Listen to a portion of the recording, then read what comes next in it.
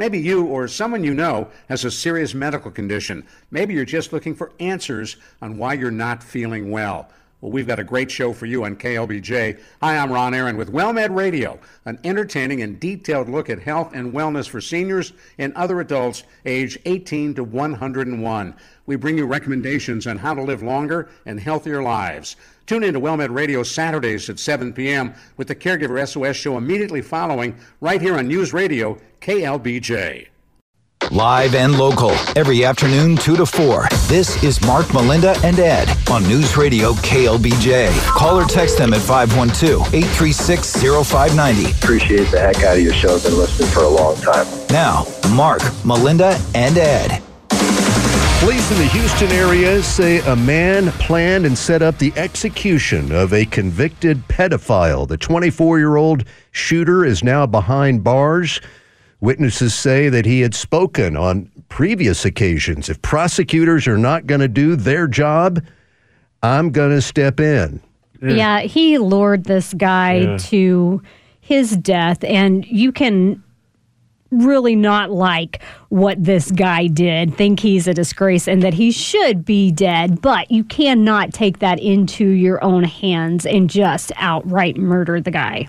The police say that this 24-year-old suspect began communicating with the convicted pedophile and was pretending to be a minor and said, let's meet up. And then he moved in on May 29th, 2023 and executed the man and left the scene.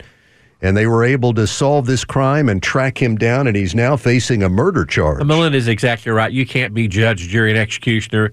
No matter how pitiful this man was as a pedophile, you cannot do that yourself. You've got to follow the proper channels, and he's going to go to jail for this. It's an execution. Yeah, it's just out and out murder, whether you think that the person should be here or not.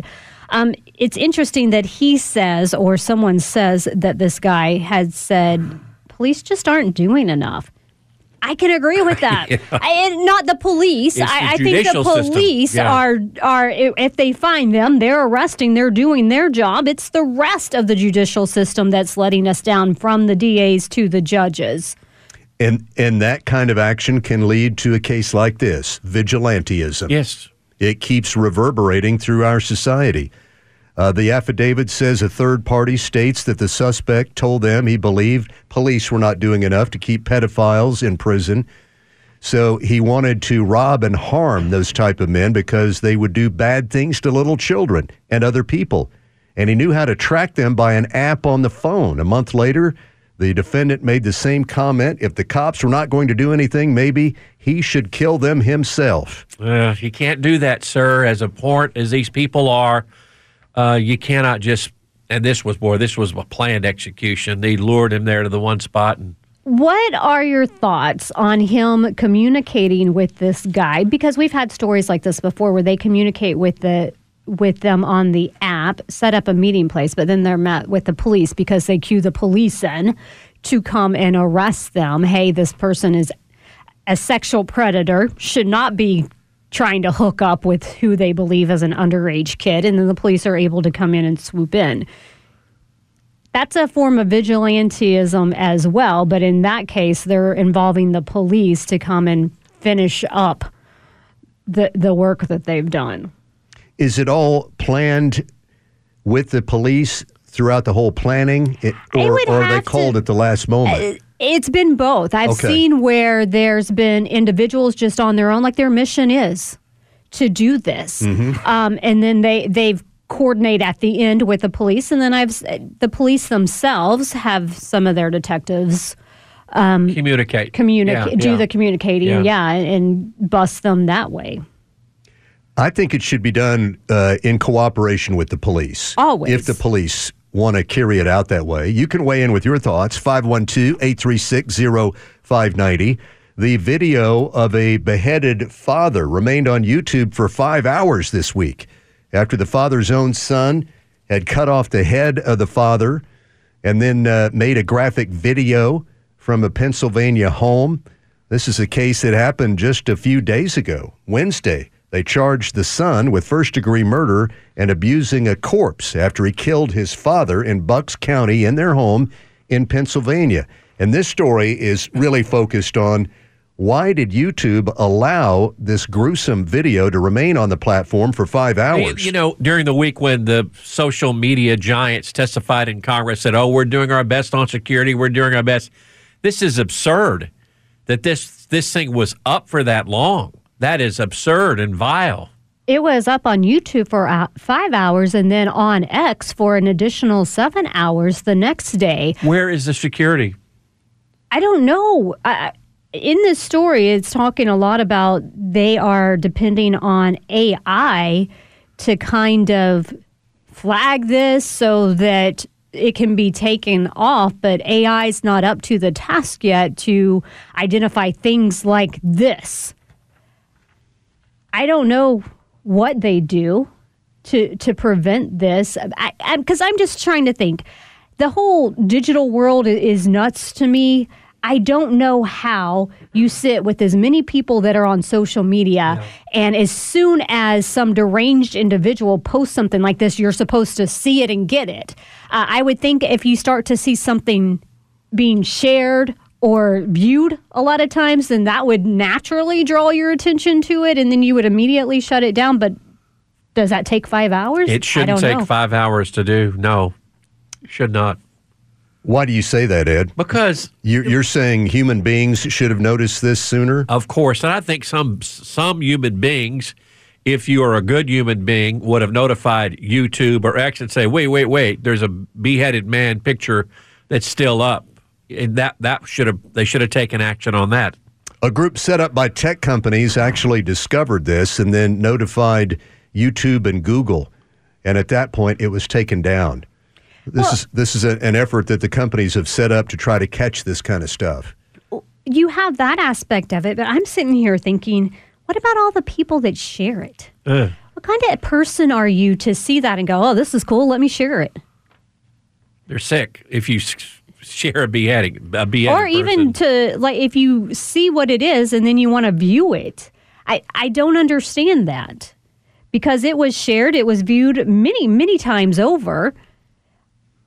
And you're right, Ed. Why weren't they the ones saying, alert, alert, alert? Exactly. How do you explain that, Ed? I don't know. That's it. Someone's asleep at the switch, or the process is flawed for reporting vile things and things that should not be up on X or YouTube. All right, 512-836-0590. You can call, you can text us. KXAN says that a man who was driving on Ben White ran over and killed a pedestrian and left the scene. He was caught later by Austin police. He entered a guilty plea in connection with this, and he's been sentenced to 3 years of community supervision. No time behind bars. Well,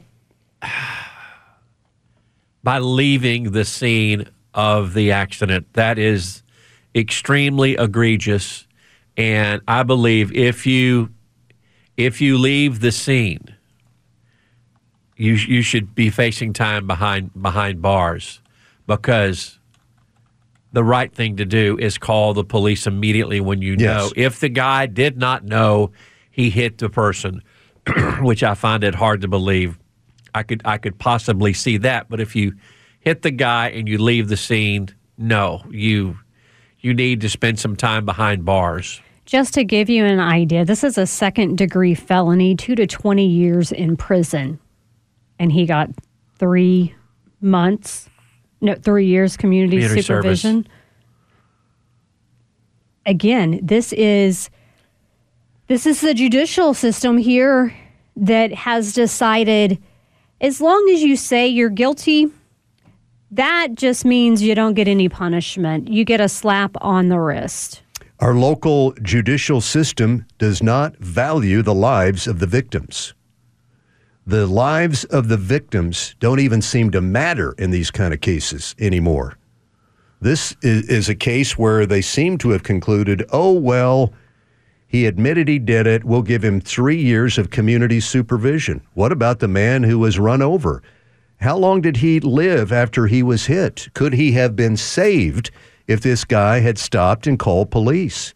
He may well have a justifiable reason that he didn't see this guy. Maybe the guy was trying to cross Ben White. Who knows? But the law does require that each of us stop at the scene of a wreck like this. And if you don't really start cracking down on this, you're going to see a real explosion of people leaving the scene. It's already getting worse. Well, and I don't even understand. I'm sure you're scared. At 29, someone just ran across Ben White and you just hit them. But in no way did they think I need to leave because I'm going to get in trouble. Dude was on Ben White, shouldn't have been crossing. Why would you leave and not at least, the very least, stay in your vehicle and call for some help? What was the timeline? How long between him hitting this man and his arrest? What was it, Melinda? I didn't see how long it took them to find the vehicle. Okay, here's the deal. I would think that the guy was inebriated, he was drunk driving, or incapacitated. That's why he left the scene. Blood alcohol went down, sobered up, and said, "Oh, it was me." All the more reason that you don't give probation or community supervision to this. At the very least, if that's what you're thinking, the minimum 2 years. All right, here are the numbers, 512-836-0590. Join the conversation with Mark, Melinda, and Ed. Mark, Melinda, and Ed are on your radio at 99.7 FM or 590 AM. And you can stream the show live on your digital device via the free News Radio KLBJ app. Thanks a lot for joining us. It's 3:16. This is Tammy on 360. Hi, Tammy. Welcome. Hey, how are y'all? I just wanted to share the vast, incredible differences between our system of justice here and that in Japan, where a head teacher was just fired from their teaching position for stealing the equivalent of £2.66, roughly 2.5 pounds of coffee. He would get a small cup and he'd pour more coffee in there than he was paying for. He got reported by a clerk and he got fired from his job. And another interesting thing about that situation is the teacher, did not try to shift the blame somebody else, offer an excuse why he took more coffee than he was paying for. He basically was like, yes, I did it. I've done it before. I'm really, really sorry. But he still got fired. And it amounted to less than 3 pounds, because the currency over there is different, of coffee. Fired from his job where he was apparently the head teacher. And this guy kills somebody. He does not even step foot in jail. It's crazy. That's the difference between our justice system and other countries. And that's why Japan is safe and you can leave your wallet in the park bench and it's going to be there when you come back hours later. Tammy, how did we get to this point where the victim's life seems to have no value in our justice system? I don't know. I mean, I just feel like people are so selfish and unempathetic. They are incapable of seeing things and feeling what the other person feels. They're very selfish. And I know people harp about the social media, but you are literally revolving your life around other people and yourself to get likes, to get clicks, to whatever it is. And I think it just tunes you out. I think it just really warps people's perspective. So I don't know what the answer is. I wish I did. But that was recent. I think that was in the last month that this happened to that Japanese teacher. And he didn't even try to excuse it, which is what would happen in this country. Oh, I didn't have enough money. Oh, I had a bad upbringing. Fill in the blank excuse. Didn't happen over there. He acknowledged his guilt and said, and even confessed to having done it before, which he didn't have to do. All right, Tammy, thank you. Appreciate it. Have a good one. 512-836-0590. Yes, Melinda.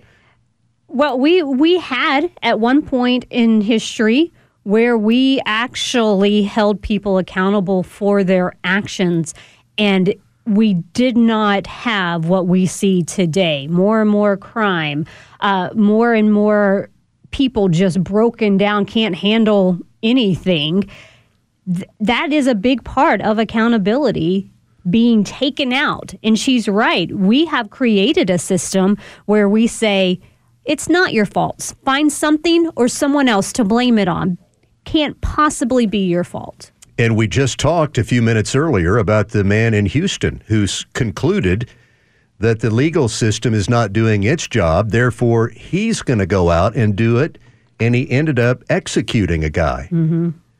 I think it's in our case, it's RDA not wanting to put people in jail because according to RDA or the people who work for him, that this person was not a threat. He was not a threat to society because he accidentally hit a guy walking across Ben White Boulevard.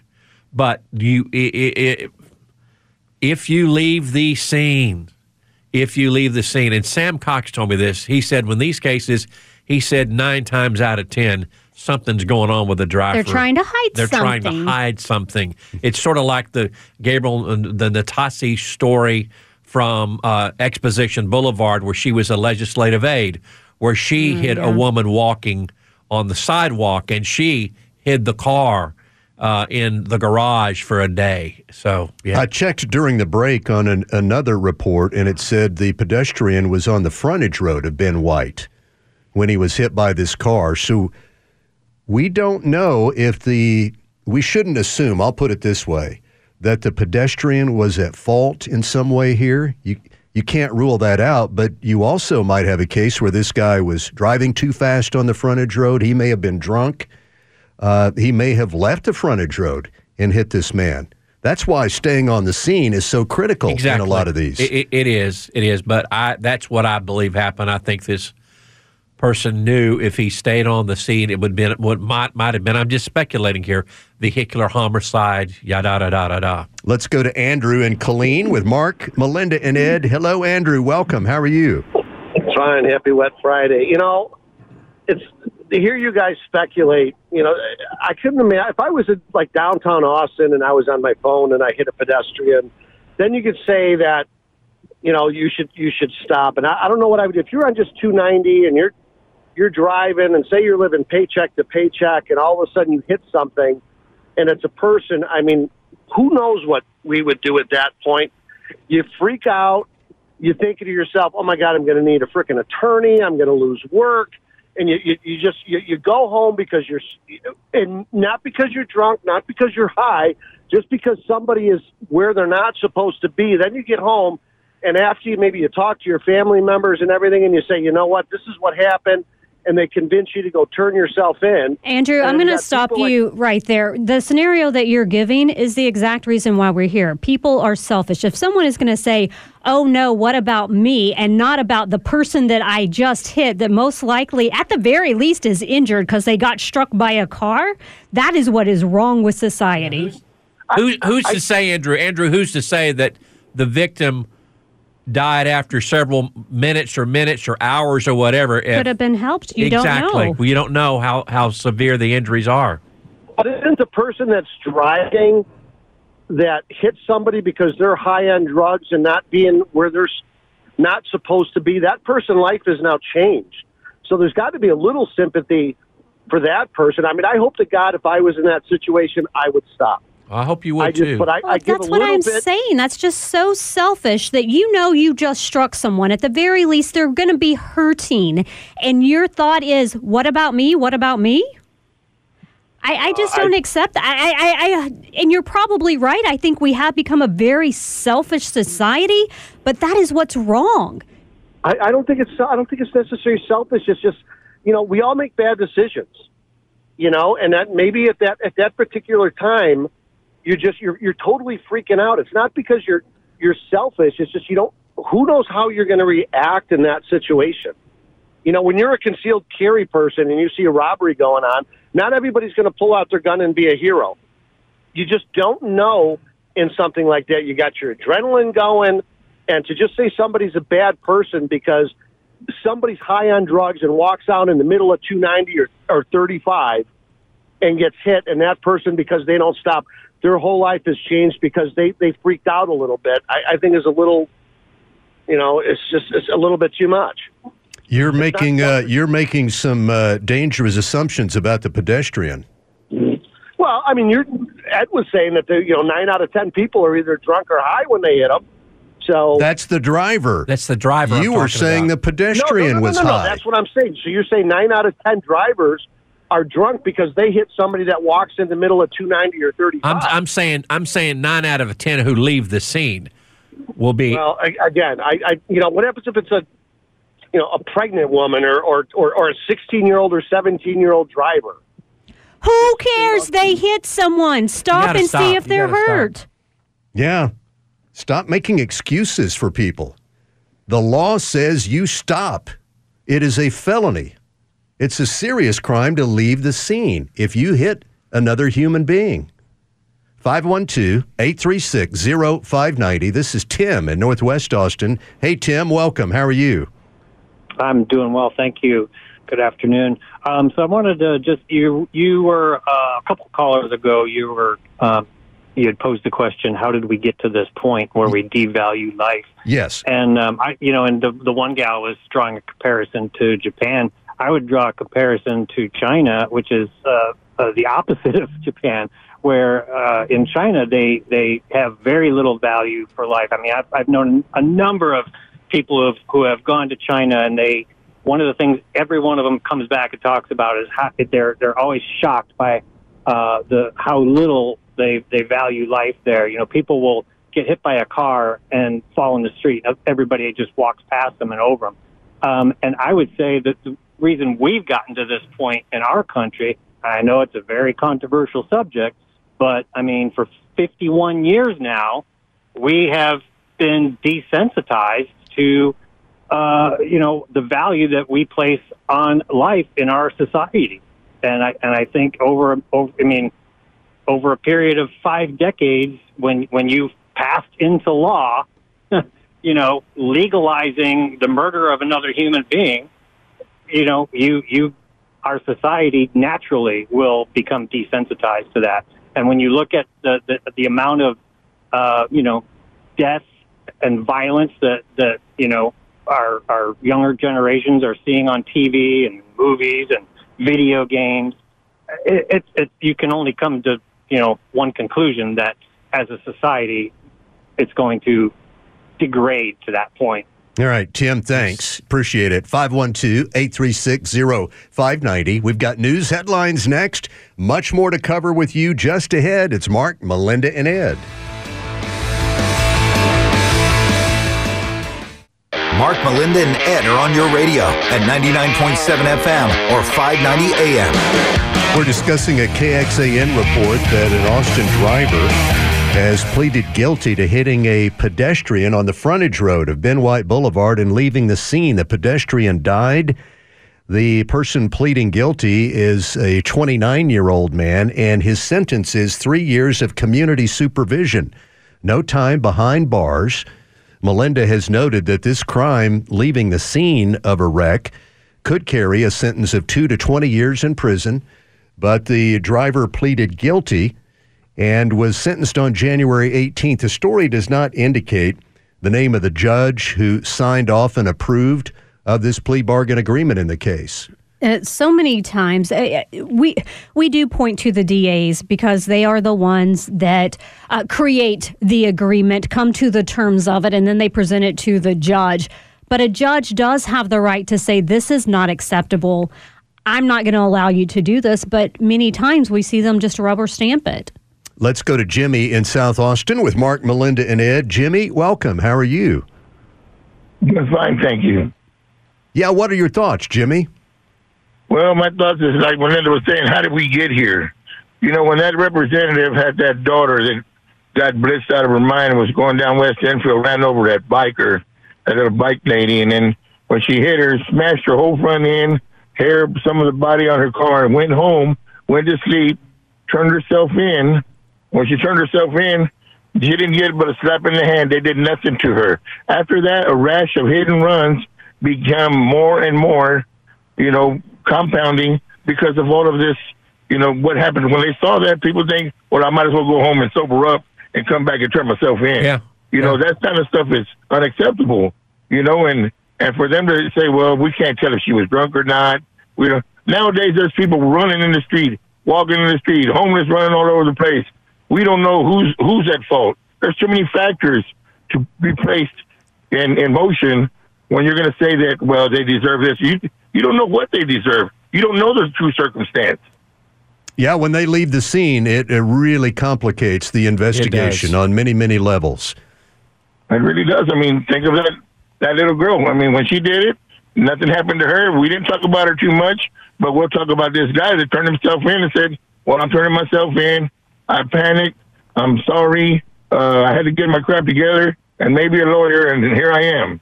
Well, so, first I want to clarify, I'm not sure that this guy turned himself in. The story says police found him, yeah. the driver elsewhere. And this isn't and he's not the only one since that case that you're referring to. Time and time again over these past several years, we have talked about those that are involved in some type of vehicular manslaughter, whether they're drinking and driving and their passengers in their vehicle die as a result of that. Yeah. And they are getting slaps on the wrist. They're getting things like this, the 3 years of community supervision. It should not be happening, yet it continues to. And this story's got holes in it, too, because we haven't heard from the victim's family. Did the victim's family, is that just a Hollywood dream I'm thinking of, where the victim's family has somewhat of a say or somewhat of input? Don't they tell the DA, we forgive this person, probation, or we will be satisfied if they go to jail? Is that fantasy or is that fiction, Melinda?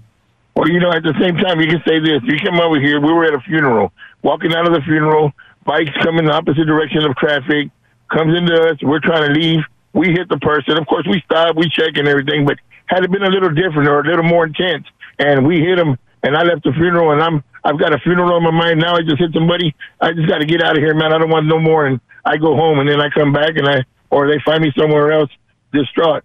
There's other factors. That's what I'm trying to say. And at the same time, it did become more evident of these cases.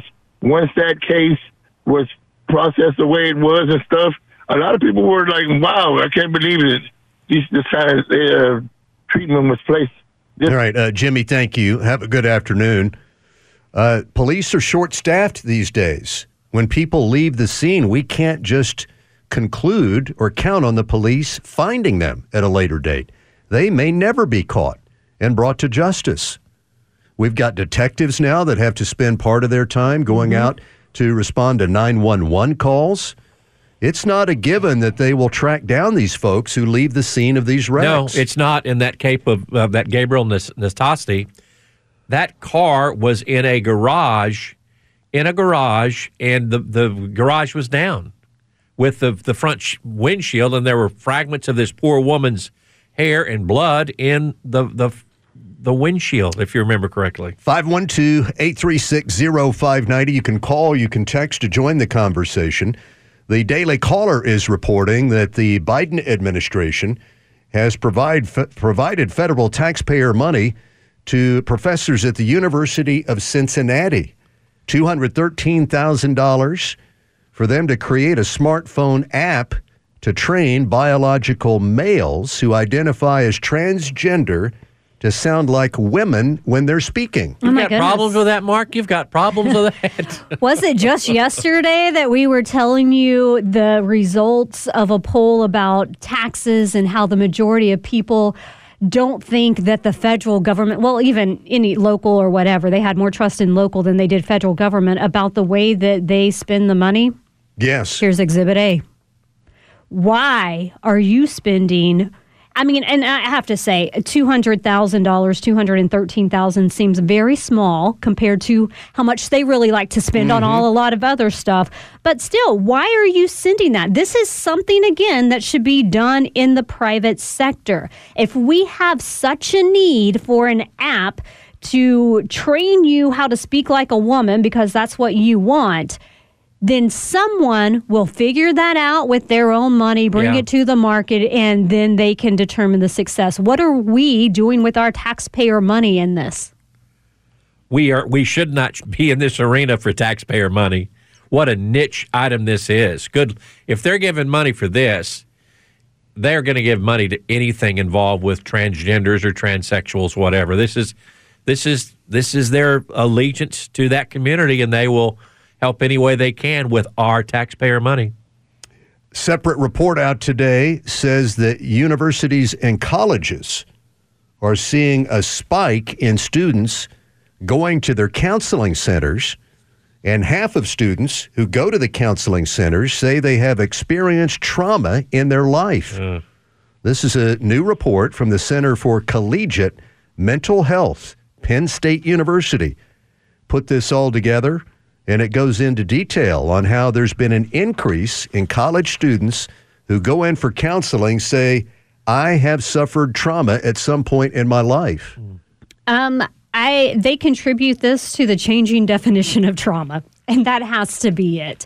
I think it's great that we as society are more open to discussing mental health issues and that we have more avenues for people that do experience that to go and get the needed help that they want. But I don't think we're doing anybody any good when we claim anything and everything is a trauma. They're saying it could be as simple as not having your needs met in childhood. Again, I would ask, how are we defining that? They may say their need was this, and that's not really a need, it was a want. Mm-hmm. One thing that strikes me in this report is the counselors at colleges, they say, are becoming better at determining when students have experienced trauma, even if the students themselves do not recognize that they had experienced trauma. Think about that. That's odd, Mark. Yeah. So we're going to tell you. You're going to tell you, yeah. It's you had trauma. I know nothing in your life. You can't. Yes. You can't tell me one thing that would tell you you had trauma. But I'm telling you, there was trauma there. And that sort of kind of falls in line with gender confusion too. Well, let me tell you what. You're not really a girl. You're a boy. Or you're not really a boy. You're a girl. This says that the increase in trauma among college students has risen so much, colleges are now offering PTSD treatment in their counseling centers, post-traumatic stress disorder counseling in their college counseling services. If the students have been involved in something that would warrant PTSD, but just because you didn't have a date to the prom or somebody called you fat or something like that, you're not PTSD. That's called life, darn it. But if you're in a situation, horrendous accident or have been assaulted or in some type of criminal, yeah, you could have PTSD. But if you just not getting the breaks in high school and if someone yelled at you, that's not PTSD. Florida State University, for example, has 20 counselors who are now trained in providing treatment for post-traumatic stress disorder to Florida State University students. To me, this is another example of how we're failing the younger generation. I'm going to say, I think it is important if you truly are experiencing something to be able to get that help that you need. But for counselors, to me, it is an effort to make more money, to make this seem like it's more than it is. And in a way, normalizing PTSD. Oh, well, everybody should have PTSD. No, that's something that's extremely important for the people that have really been through something and what happens afterwards. You don't just label everybody as that. Mm-hmm. Adam is with us on KLBJ. Good afternoon. Welcome, Adam. Hey, how you doing? Fine, Adam. Good afternoon. Hey, thanks. Thanks for calling. Hey, I really like what y'all are having to say about the counselors talking to the kids. This subject of mental health, and I don't want to say, because I'm not there, I'm not in the room, but creating this PTSD or planting this seed of trauma in them. You know, kids need counselors. I understand that, but if a counselor sees something like this, they need to talk to the parents first. Trying to plant a seed in a let's say a kid 18 and under, to me, I don't want to be accusatory. It just comes across as predatory, almost like we're making up something that we're really, maybe these counselors aren't really trained or equipped to, to deal with. You know, if it's my kid and there's some kind of whatever going on in their head, there's some issue, talk to me first. I don't want my kid in a closed room talking to somebody. I don't care what their expertise are. First off, there's got to be two people in there talking to them, but one of them has got to be me or my wife. That's my take. Are you skeptical, Adam, that we have a true increase in trauma experiences among America's college students? Yes, I think a lot of stuff is fabricated. I think I don't want to be insensitive. I want to be encouraging to people. I'm a coach. I think there's a lot of talk about mental health and not enough talk about mental fortitude. And when people can really start to distinguish the two, they can see when you talk about mental fortitude, building mental strength, there's actions involved. When we just talk about mental health and, the saying goes, empathy is expensive. You can have empathy for each other, but there's not an action plan. If there's not a real concrete, building each other up, learning how to deal with this stuff, instead of just creating these labels, we're not doing anybody a service and everybody's paying for it. That's my opinion. I think it's very well said there. Adam, thank you, sir. You have a good afternoon. 512-836-0590. Call, text to join the conversation. Not everything, as I said, not everything that happens to you is PTSD in life. Sometimes it's self-inflicted. A lot of times when I was in high school, I did it myself. I did stupid things myself that I paid for, but it's not like I needed a counselor to get me in PTSD, whatever it is, training, just get me to do the right thing. 512-836-0590. It's Mark, Melinda, and Ed, 343 at KLBJ. On your radio or streaming on your digital device. Here are Mark, Melinda, and Ed.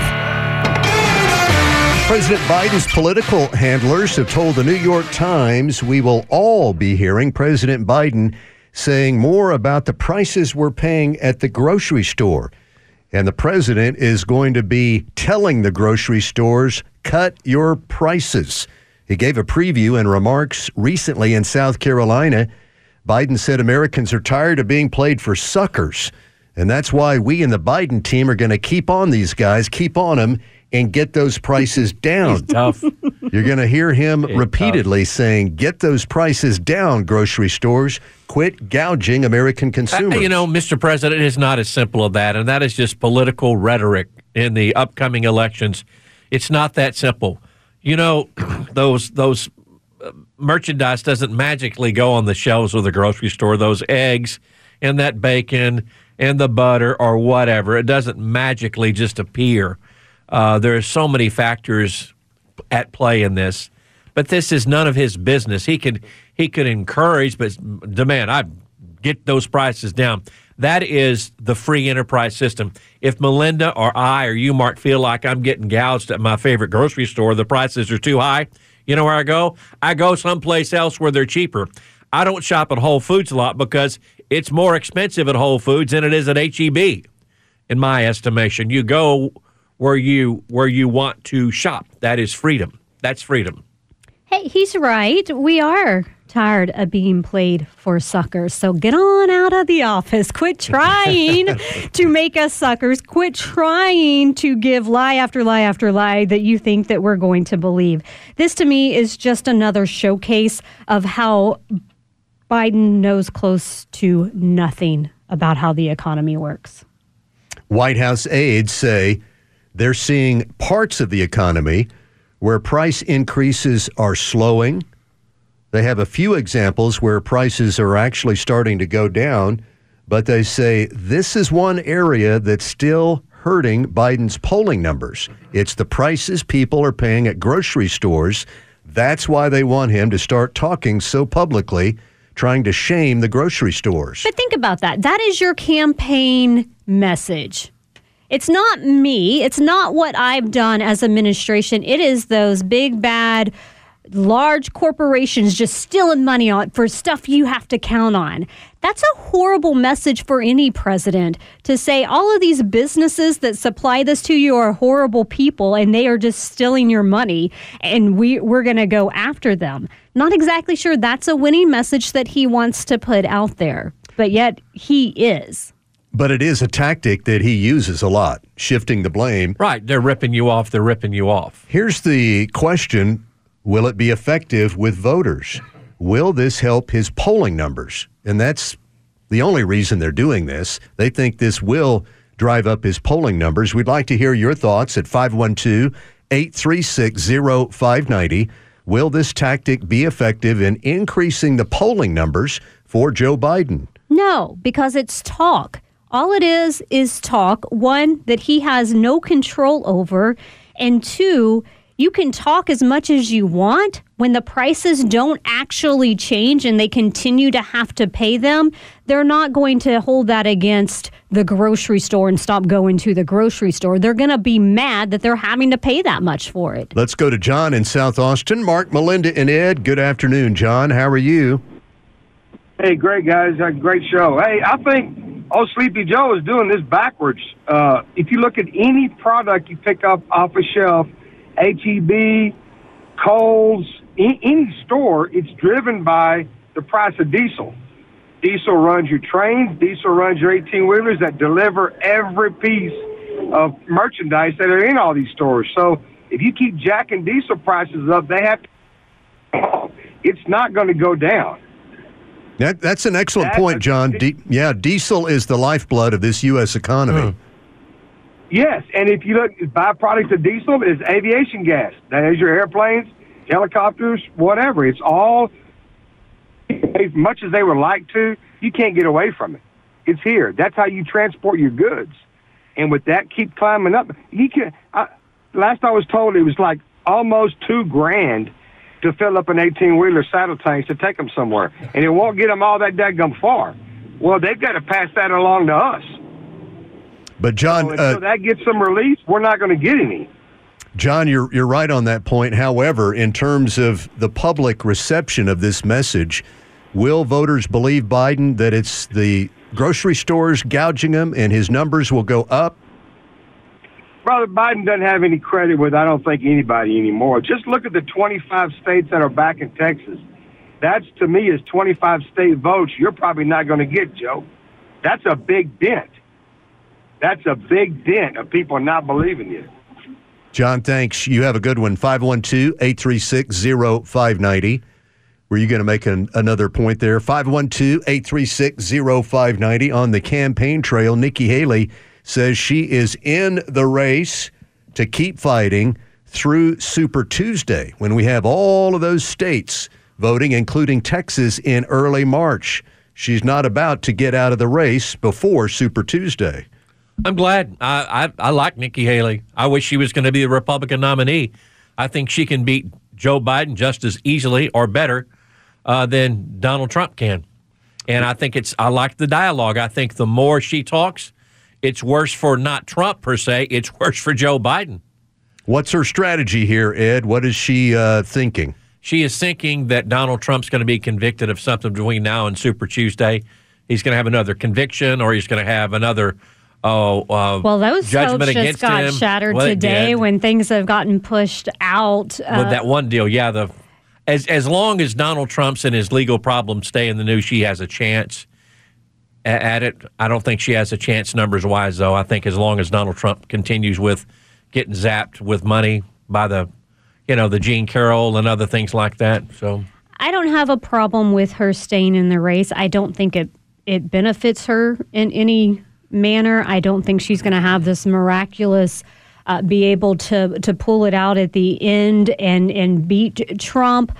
But if she wants to stay and she wants to continue doing that, more power to her. A lot of people, political people said now she's in the mode where she's making sure she's in the discussion in 2028 by staying as long as she can, trying to get the nomination in 2028. Here are the numbers, 512-836-0590. Governor Greg Abbott is hosting 14 governors in Eagle Pass tomorrow. So these governors can have an eyewitness view. What's happening right there on the border? I don't know that you have to host. I think they're pretty sure what's going on. I did find a story today that I thought was interesting about all of the numbers now that it seems as though those illegal border crossings are shifting to Arizona and California away from Texas, which says it works. I know the Biden administration is saying Texas is doing all of this stuff and all they're doing is putting our border patrol in harm's way. It doesn't even work. Yes, it does. 71.8% caught within the last couple of weeks, the 3 weeks that all of this has really been heightened with Texas, has shifted. And I think it'll be powerful for them to see the park that we still have control of, the state of Texas. Well, and I'm seeing that there were some of the numbers today not officially released, but credible sources within Border Patrol. Highest January on record. Yet again, there is a situation at the border when we are having more than 176,000 undocumented individuals encountered just in January. That is a significant report, Melinda, because there had been some reporting, and we brought it up here on the show about a week ago, that the Biden administration had reached some kind of a secret deal with Mexico, that Mexico would really start cracking down. And you're saying this new information just coming out indicates January is still going to be a huge month. It would be the highest January on record. You compare it to last year, which was about 157,000. The story that I was talking about that said that they were shifting to Arizona and California mentioned the fact that not only was what Texas was doing, but perhaps what the secret agreement with Mexico was, but it also said, funny enough, it just seems like that part of it is only happening with the Texas border, and they're not doing this. Mexico's not doing the same thing with Arizona and California. All right, we've got news coming up next at the top of the hour. Fox will get you up to date on the U.S. airstrikes that have started against targets in Syria and Iraq. And then Melinda and I roll on with you right here, 4 to 6 live and local. You can catch Ed on 102.7 ESPN for Sports Talk coming up 4 to 6 right here on all of our great lineup of stations. Maybe you or someone you know has a serious medical condition. Maybe you're just looking for answers on why you're not feeling well. Well, we've got a great show for you on KLBJ. Hi, I'm Ron Aaron with WellMed Radio, an entertaining and detailed look at health and wellness for seniors and other adults age 18 to 101. We bring you recommendations on how to live longer and healthier lives. Tune in to WellMed Radio Saturdays at 7 p.m. with the Caregiver SOS show immediately following right here on News Radio KLBJ.